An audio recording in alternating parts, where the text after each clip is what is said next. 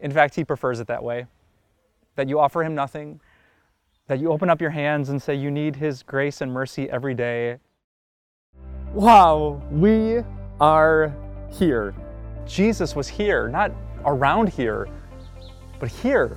Earlier this year, I got to explore Israel. I'm sitting literally in the place where Jesus' feet touched. I saw some amazing places. The old city of Jerusalem, the Garden of Gethsemane, beautiful Nazareth, and the Mount of Beatitudes, Capernaum, on the shores of the Sea of Galilee. And I can't wait to share these video devotions with you. Do you know what impresses Jesus? Nothing.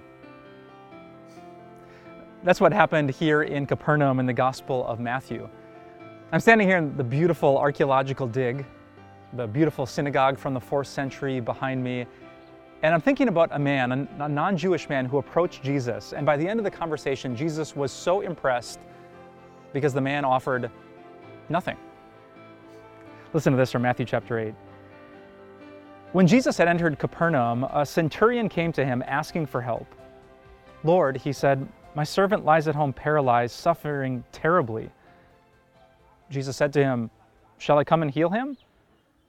The centurion replied, "Lord, I do not deserve to have you come under my roof, but just say the word, and my servant will be healed."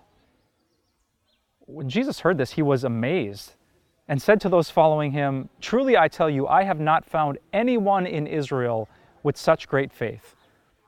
Then Jesus said to the centurion, "Go, let it be done just as you believed it would." And his servant was healed at that moment. I love that. "Should I come and heal your servant?" Jesus asked. And the guy said, "Jesus, I don't even deserve to have you step inside my home." And Jesus is shocked. In a world and in a culture where people think they deserve so much, this guy knew he didn't deserve anything, so he just asked for mercy. And that's the good news of Jesus, isn't it? You might not have much to offer. You might feel like Jesus shouldn't even come into your heart or your life, and that's okay with Jesus. In fact, he prefers it that way, that you offer him nothing, that you open up your hands and say you need his grace and mercy every day. He is so impressed and so willing to help.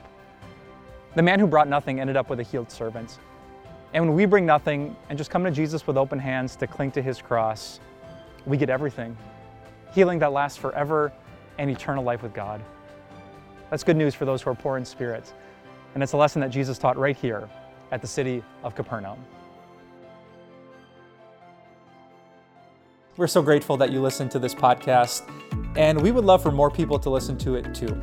So if you wouldn't mind rating and reviewing this podcast, you can help this message to reach more hearts, more souls, so that more people can be satisfied by the love of God. Thanks for your support, and we'll talk to you soon.